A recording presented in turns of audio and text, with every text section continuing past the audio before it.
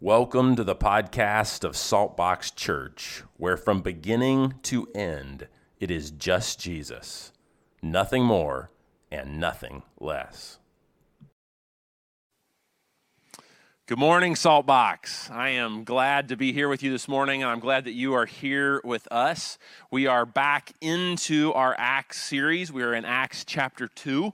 We're actually going to look at the very end of Acts chapter 2. So Peter has preached his magnificent sermon, the first sermon, and really to the first church in Jerusalem.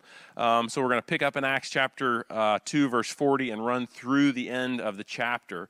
But this is such it's a very important topic because it begins to open up for us what is church? What does church look like? What does church do? How do you define church? How does the Bible define church?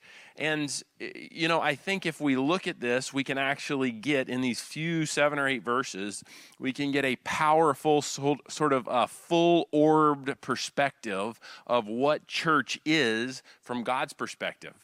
So that is really where we're moving. I'd even encourage us as we're moving into Acts 2 to bear in mind Hebrews 4:12. So Hebrews 4:12 says, "For the word of God," this would be the word, in the beginning was the word, the Bible, the person of Jesus. In the beginning was the word, and the word was with God, and the word was God. So Hebrews 4:12 says, "For the word of God," both meaning the Bible and the person of Jesus, "the word of God is alive and active, sharper than any double-edged sword. It penetrates even to dividing soul and spirit, literal joints and marrow. It judges the thoughts and attitudes and intentions of the human heart." So it's really with that underneath the weight of what it means to be church that I want to actually pass not only our church, Saltbox, but the American idea or our idea of what church is through the sieve of Scripture.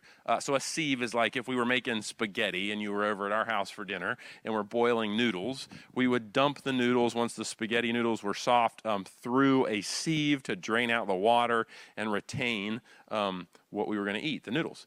So the same principle here this morning is we're going to actually pass our church, Saltbox, through, and even the church through the sieve of the Word to go, what is truly of God, and what becomes sort of external things that build up around the church. So how does God define church? What is church really based on the Scripture? So I think there's no better place to look at the launch of the New Testament church than right after Pentecost. So quick review, what has just happened is you've got a group of 120 believers who are hiding in an upper room, terrified for their life. Doors are locked. They're scared that Pilate and the Romans or Herod or the Jews are going to come and drag them off and crucify them like they crucified their Jesus. So there's lots of fear. They're praying. They're waiting for the infilling power of the Holy Spirit. They're going down to the temple at the times of prayer, most likely 3 times a day.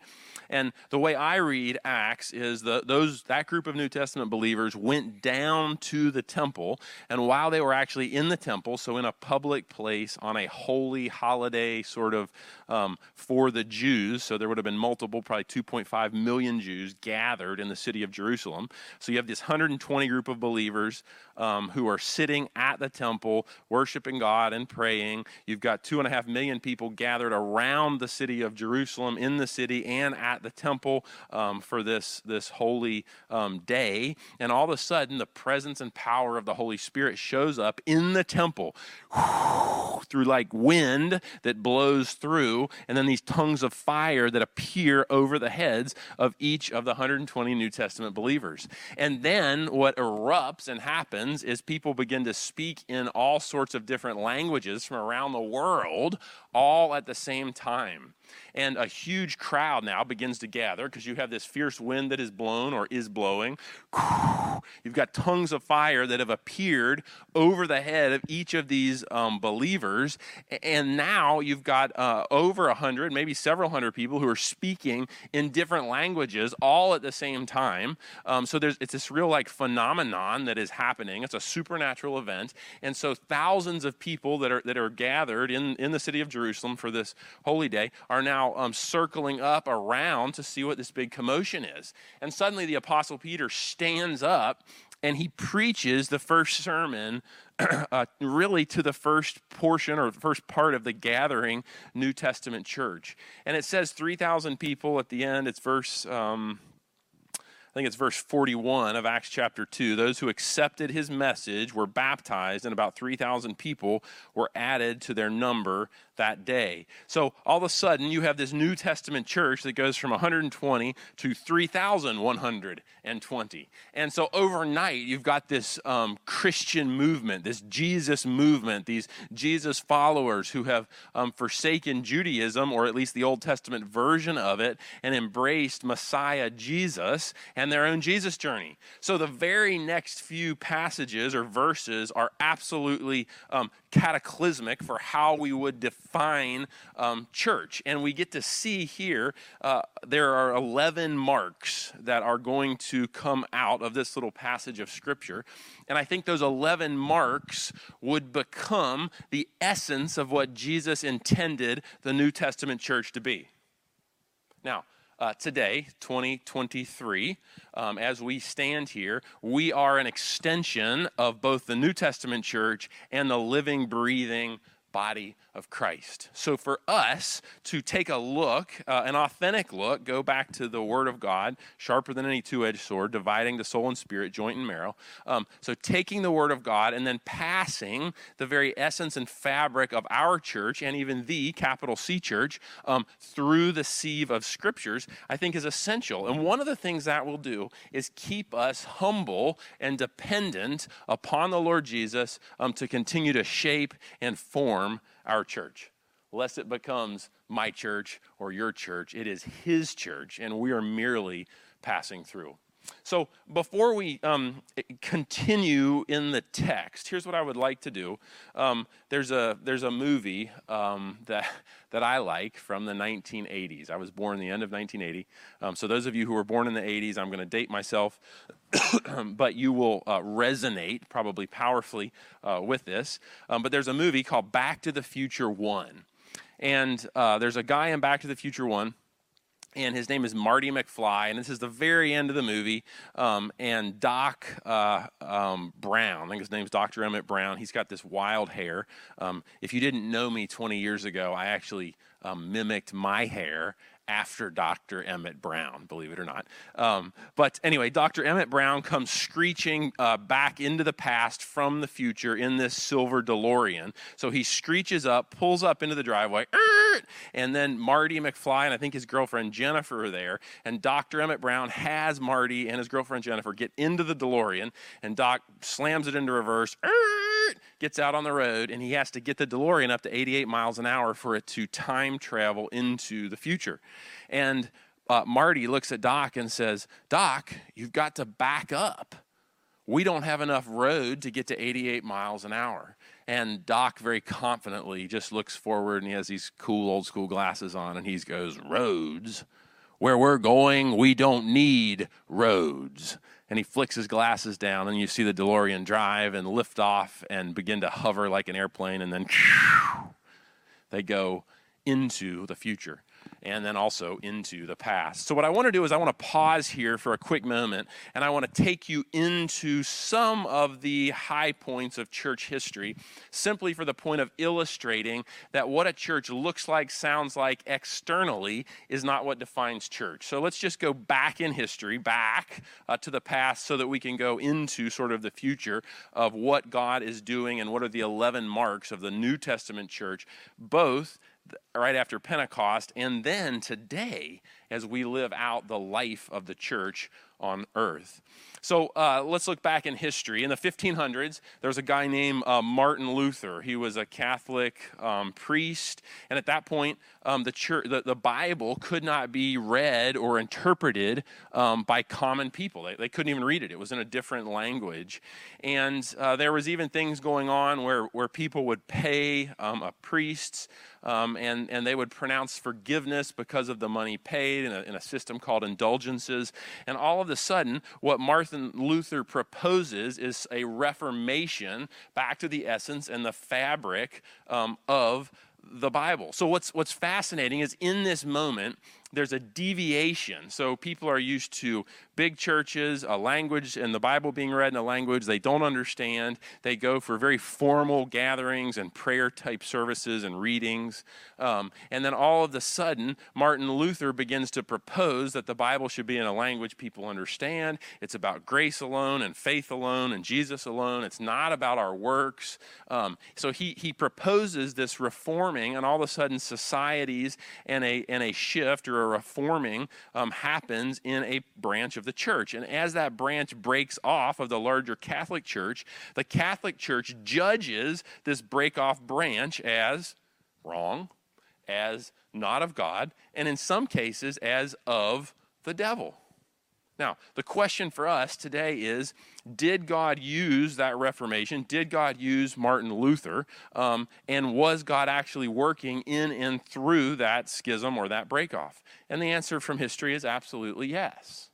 But people couldn't understand, didn't understand, and rejected the shift because it didn't fit their paradigm or their form or preconceived idea or judgment about what church should look like. So let's fast forward again into the future. 1700s, there's a guy named Pastor George Whitefield. He's a powerful evangelist in the United Kingdom. He also goes to the East Coast, the colonies of the United States of America. He preaches, and it hits this point where he's so controversial that the high steeple churches and the cathedral churches no longer let George preach in their pulpits. And so George is dejected, he's depressed, he's like, what do I do? I guess my ministry is over. And in that moment, he's sitting on a hill watching hundreds of miners, literally mining, walking on their way to work to go to their mines. And he just stands up and he begins to preach. And suddenly crowds of hundreds and eventually crowds of thousands begin to gather around George Whitefield as he just breaks open the Bible and preaches in very passionate, but also very simple ways. And this huge movement begins. There's a great awakening in both the United Kingdom and in the American colonies. But as this great awakening that God is clearly using is happening, there's judgment that is being made in the more formal cathedral-like churches that this movement is not of God, not good, and often of the devil.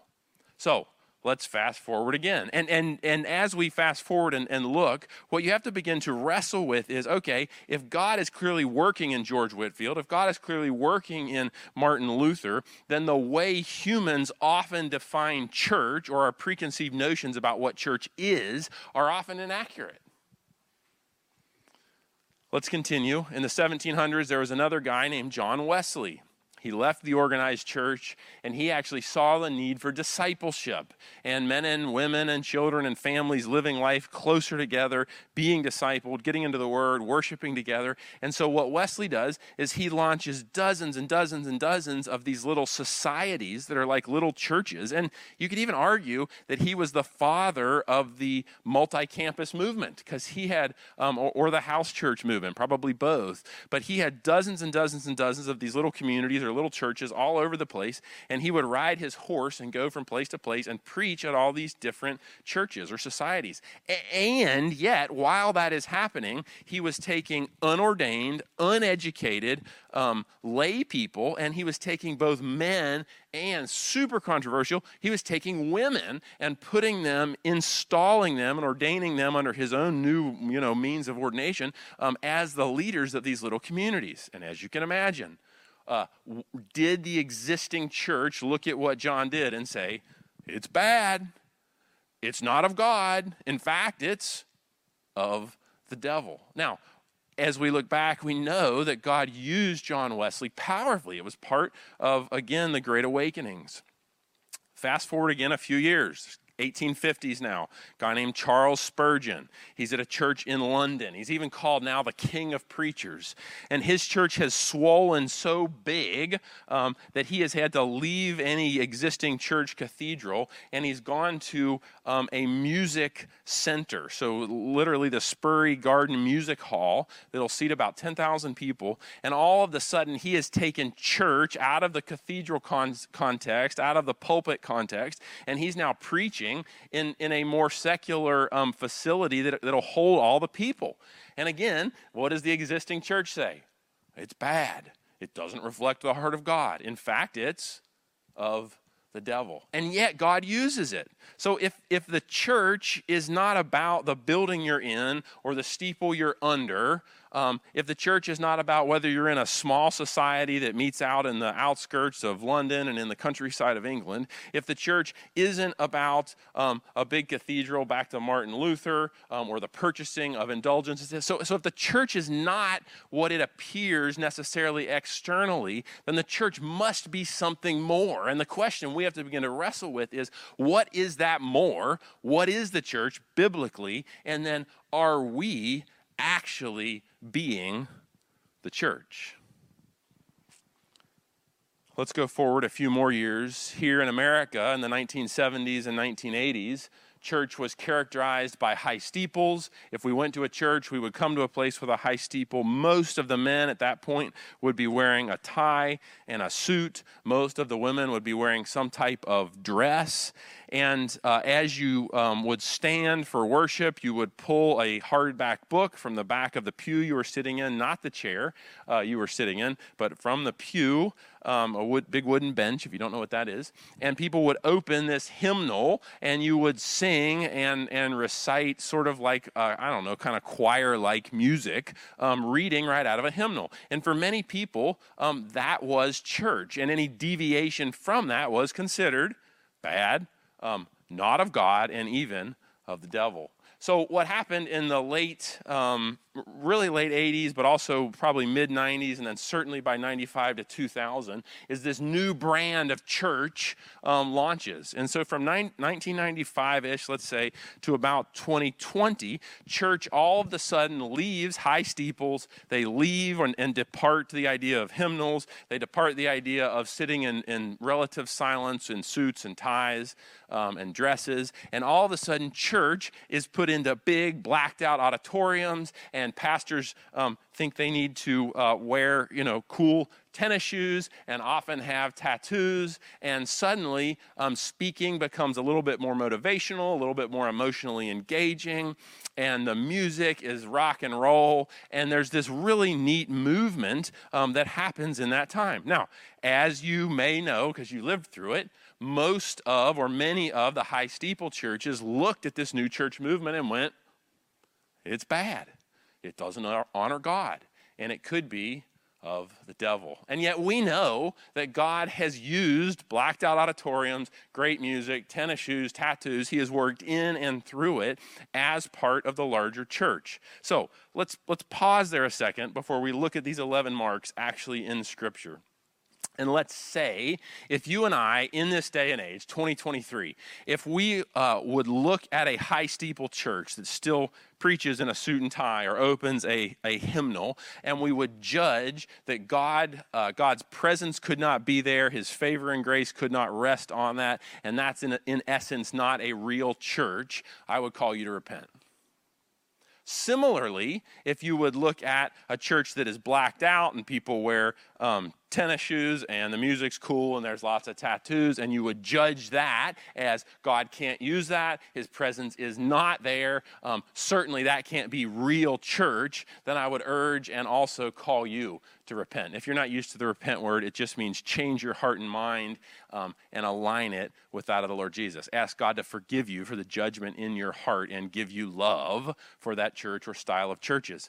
Now, let's flip the coin. You also cannot say, because the risk is if you're in a church that does a blacked out auditorium and fog and great music and sneakers and tattoos, the risk is that you judge any other church that's not doing it like you as insufficient, not full of God, and really therefore not church. The same thing's true in a high steeple church. You can judge people outside of that. So here's where we're coming down to. If we can't call church based on the kind of music or based on the clothes or based on whether they meet indoors or outdoors, whether they meet under a steeple or whether they meet in a blacked out auditorium, whether there's stained glass windows and hymns or whether there is super casual jean jackets and, tennies, if we can't judge church by any of those more human or external things, because we don't know if the presence and power of God is working in and through that person or persons or church or even era of time, then how and what is church? I'm glad you asked. Let's go to the scriptures, and I'll even pray before we open the scriptures this morning. Lord, would you lead us, and would you give us eyes to see what the church is? And Father, I ask that you would even break our human paradigm of what it means to be church. Father, where we've been shallow and calloused and judgmental to people who do church differently than us, would you allow us to see with the eyes of your Spirit? Would you give us a new paradigm like Doc's glasses and allow us to see with your eyes what are the essences or what are the marks of a true New Testament community of believers that we call church? In Jesus' name we pray. Amen. Okay, here we go. Acts 2:42. They devoted themselves, now reminder, that's the 3,000 that have just come to Christ. That's also the 120 believers. They devoted themselves to the apostles' teaching and to fellowship. Okay, so the first thing, and if you want to, there's a fill-in-the-blank thing on our YouTube channel, or you may have gotten it at the door as you came in this morning. But you may take that and fill this in as we go along. We're looking at the 11 marks of the New Testament church. So, verse 42, they devoted themselves to the apostles' teaching. So, what are the apostles' teaching?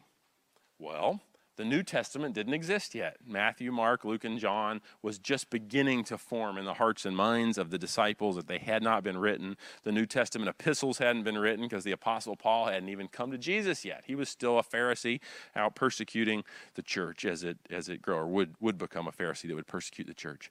So the apostles are teaching the Old Testament, and maybe you don't know this, but Jesus is in all the scriptures from Genesis to Revelation. And so they're teaching and they're proving that Jesus is the Jewish Messiah and the Savior of the world by way of the Old Testament. So the first thing, what is the first mark of a New Testament church? Is it's a word church. And I would say a step beyond that, it's a learning church, a teachable church.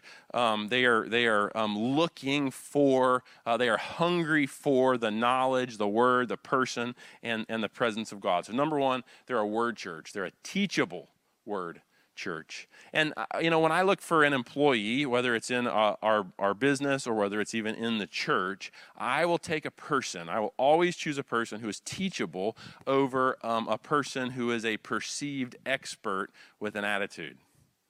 Teachability, a hungry heart to learn or be a word church is absolutely essential. So number one, it was a word church.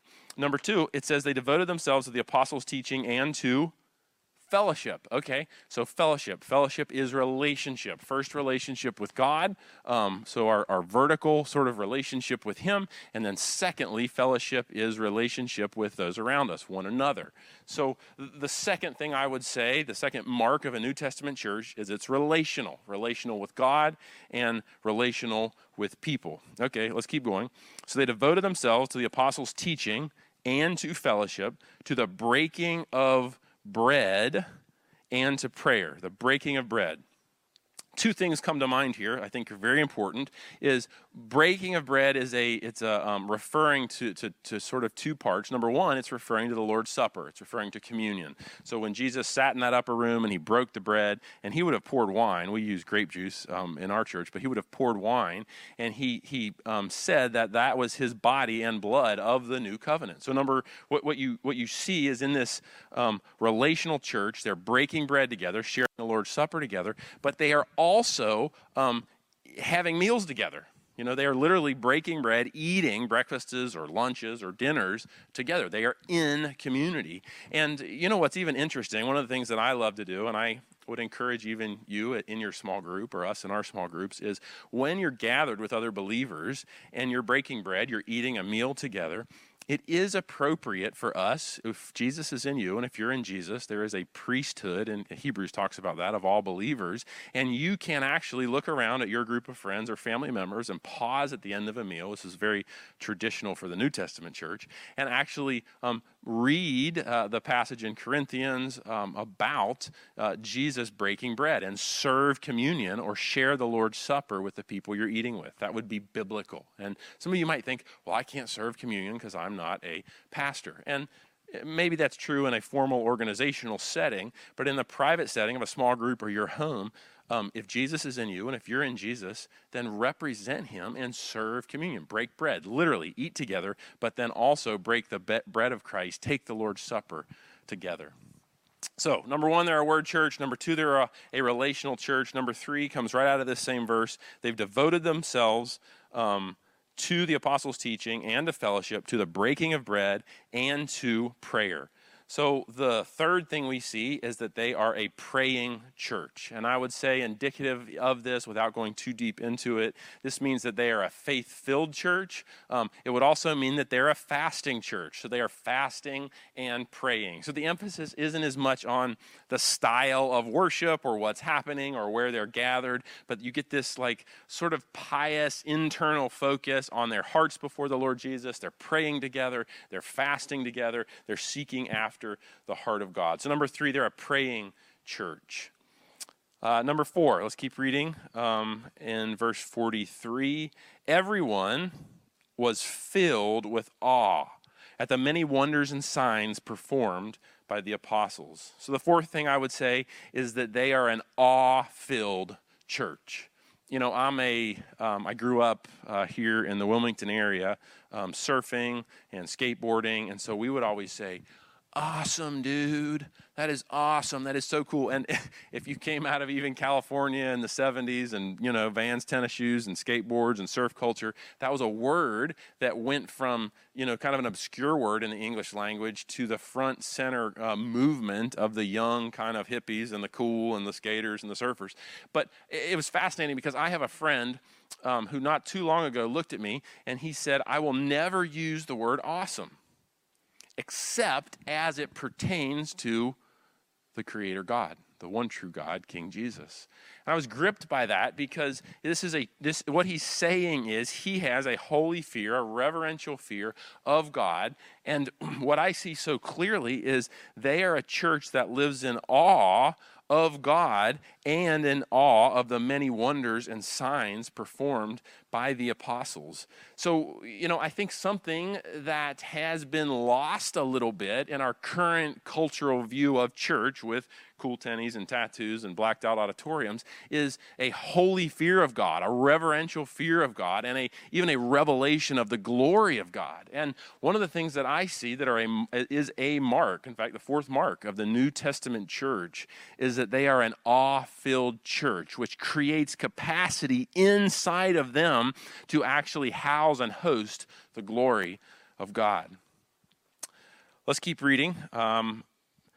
Everyone was filled with awe at the many wonders and signs performed by the apostles. Okay, the fifth thing, they're a spirit church. I don't think we can get away from the reality that God is supernatural. He supersedes our natural human world, and he longs for the kingdom of heaven to break forth into the natural world so that the supernatural, larger, unseen reality would break forth into our human seen reality. So church is supernatural. That means we have an obligation, biblically, I believe, to pray for healing, to pray that God would speak to us, to pray for signs and wonders and miracles. And I don't think you can park or build your church around that one thing only. I think that would go into actual doctrinal error.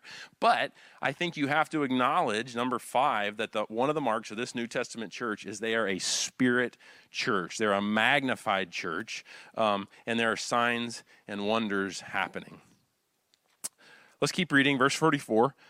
All the believers were together and held everything in common. So I think what I get, and let's go ahead and read 45. They sold property and possessions to give to anyone who had need. So number 6, the New Testament, the 6th mark of a New Testament church is they're a caring and a sharing church. So what begins to come through the scriptures here is this idea of radical generosity. So it's not simply, in fact, a lot of New Testament believers balk at the idea of tithing. And I actually agree with them. And when I read this, I see that God expects us to give much more. 10% is just kind of a minimum benchmark. And I don't mean that to be condemning. If you don't give to the church right now, you need to start biblically if you're in Jesus and he's in you. But if you can only give 1% or 3% or 5%, start and be faithful and be consistent and let that grow over time.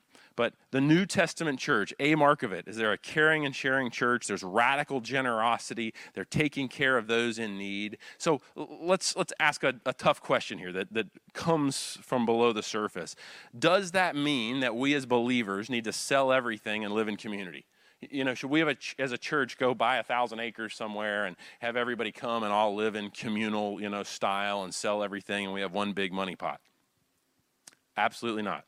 Now, pause that thought. In this day and time, they're under the harsh rule of Rome. They're under the harsh rule of Herod. Was it appropriate that they would live like that? Yes. If here in America it ever comes that we're under a harsh rule that is reminiscent of Rome or reminiscent of Herod, and we're in danger for our lives, we don't have livelihoods, we don't have enough to eat, our homes are being taken over and destroyed, our businesses are being taken over and destroyed, would it then be appropriate that we would embrace again a communal style of living? Absolutely. In the meantime, if we decide to be communal in our current culture, it would be nothing short of weird. But don't miss the point here. The point is that we would be a church that is caring and sharing, radically generous. And, if you really open it a little bit deeper, you get an idea of a universal truth that emerges from Scripture versus a specific truth that emerges, or a situational truth that emerges from Scripture. So, communal living, that is a situational truth that emerges from Scripture. The larger universal truth is radical generosity, sharing, caring, giving to those in need, helping people. Okay, all the believers were together and had everything in common. Verse 45, they sold property and possessions to give to anyone who had need. Verse 46, every day they continued to meet together in the temple courts. Okay, so how do they meet? In the temple courts. So they're meeting publicly, they're meeting corporately, they're gathering in huge numbers. Remember, there's 3,120 of them. So they're coming together as a corporate worship celebration. But continue on in that verse. They broke bread in their homes and they ate together with glad and sincere hearts. So there's two things. So number 7, if you're filling in the worksheet that we gave you, the New Testament church is a church that met corporately and in homes. And I would actually say that there's a little bit of doctrinal error that is emerging in the American idea of church right now, because you cannot call church just big church. Just corporate gathering is not enough to define a group as church. Similarly, meeting as a house church or a small church is not enough to define that group as church. So biblically, doctrinally, theologically, church happens both in homes, breaking of bread, eating meals together, taking the Lord's Supper together, and in large group communal celebration. So it's very clear that this is a church that meets both corporately and in smaller groups in homes. They broke bread in their homes and they ate together with glad and sincere hearts, praising God and enjoying the favor of all the people. And the Lord added to their number daily those who were being saved. So, number 8, we're taking it right there out of verse 47, praising God and enjoying the favor of all the people. Number 8, the 8th mark of the New Testament church, is that it was a worshiping church. This was a church that came together. And I think there's a very clear delineation here because worship is not dependent on a guitar or a piano or even an organ or a hymn book. Worship is not simply singing. Worship is not just words on a screen and a group gathering all faced in one direction singing. That's not. Worship is actually an attitude. It's a heart posture. It's a surrenderedness of spirit. And worship is day by day, moment by moment, practicing the presence of Jesus, worshiping him, giving him glory, giving him praise, giving him adoration. And a corporate church gathering, just like a home church gathering, but a corporate church gathering should be the coming together of believers who are now overflowing together and unified in worship, unified in praise. And that can happen in a corporate gathering. That can also happen in a home, in a small group gathering. But the eighth thing is this is a worshiping church. The ninth thing emerges right from that verse 47. They're enjoying the favor of all the people and the Lord. And that's all the people. So that's not just the 3,120. That's the people of Jerusalem. That's the people in the countryside. So the ninth mark of the New Testament church is that they are a joy-filled church. I believe, and even as you look at the Greek here, that they're actually a happy church. They're a likable church. The church in this day and age didn't have to do much marketing. They didn't have to tell people out there to come on in here because there was such power that was happening and being demonstrated in signs and wonders, because people's lives were being transformed, because there was such joy, there was such happiness, there was the infilling power of the Spirit happening in their midst.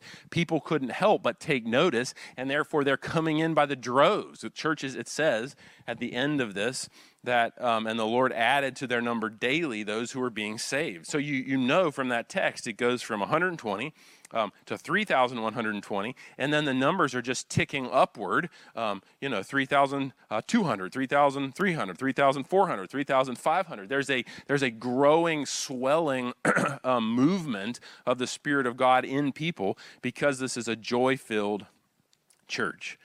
The 10th thing that emerges to me out of this is they're praising God, they're enjoying the favor of all the people, and the Lord added to their number daily those who are being saved. The 10th thing is this is a church that is evangelizing and multiplying. So this is a growing church.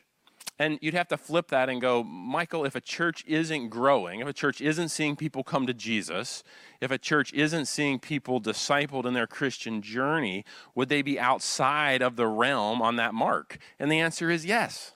Absolutely. We have to define ourselves by people are coming to faith in Christ, people are surrendering their lives to him, people are being baptized, people are being saved, and people are being discipled and learning to walk more maturely and fully with the Lord Jesus. And then the last thing, the 11th mark that I would say here, it doesn't emerge exactly from this text, but if you go on to read Acts 3, 4, 5, 6, 7, and then the beginning of 8, it emerges so clearly. And I want to read just Acts chapter 8, verses 1 through 4. And here's what it says. And Saul approved of their killing him. That's a guy named Stephen. They stoned him to death. And then it says, on that day, a great persecution broke out against the church in Jerusalem. So now this is a church of perhaps 4,000. We don't know exactly, 5,000. And all except the apostles were scattered throughout Judea and Samaria. Here's what I want you to see. This is the 11th mark, and this is more implicit in the larger text instead of explicitly being said in the text we read this morning. But it is the 11th mark is the New Testament church was a suffering church. If I took you today to look at the Iranian church, it's one of, if not the fastest growing church in the world. And when you come to Christ in Iran, you often lose your home, your family.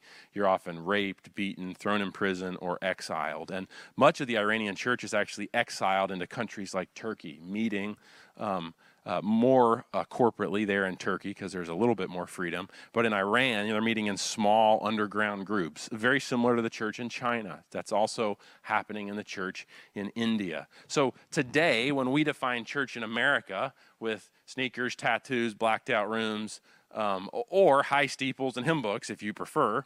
If that's the way we define church, church is radically going on in countries like Iran and China and India, in impoverished states, in states without educated pastors and ordained people and seminary and Bible schools and great worship sets. And yet the presence and power of God may be showing up even more powerfully because they're acting, thinking, and behaving much more like these 11 marks of the New Testament church. So let's tie this entire message together like this. I believe that God has called us here at Saltbox and called the church even in America to be a full-orbed church, so a holistic church, and to carry each of these 11 marks. And the call, I think, for us as a church today is to pass ourselves through the sieve of the Scripture and honestly look at whether or not we are carrying those 11 marks.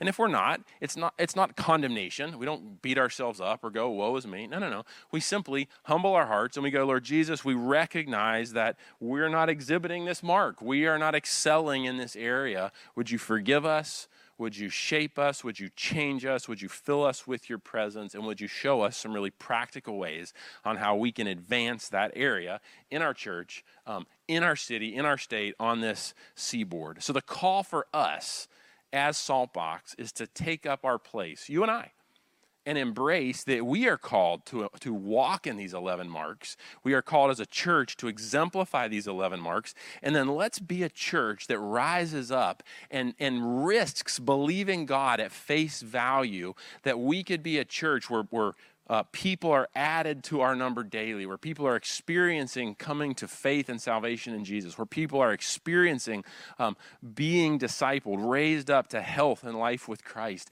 and that we would be a vibrant community that could affect communities and churches well beyond our walls. As you go from this place today, if you've never given your life to Jesus, please get in touch with us. You can email us. I'm Michael at saltboxchurch.com.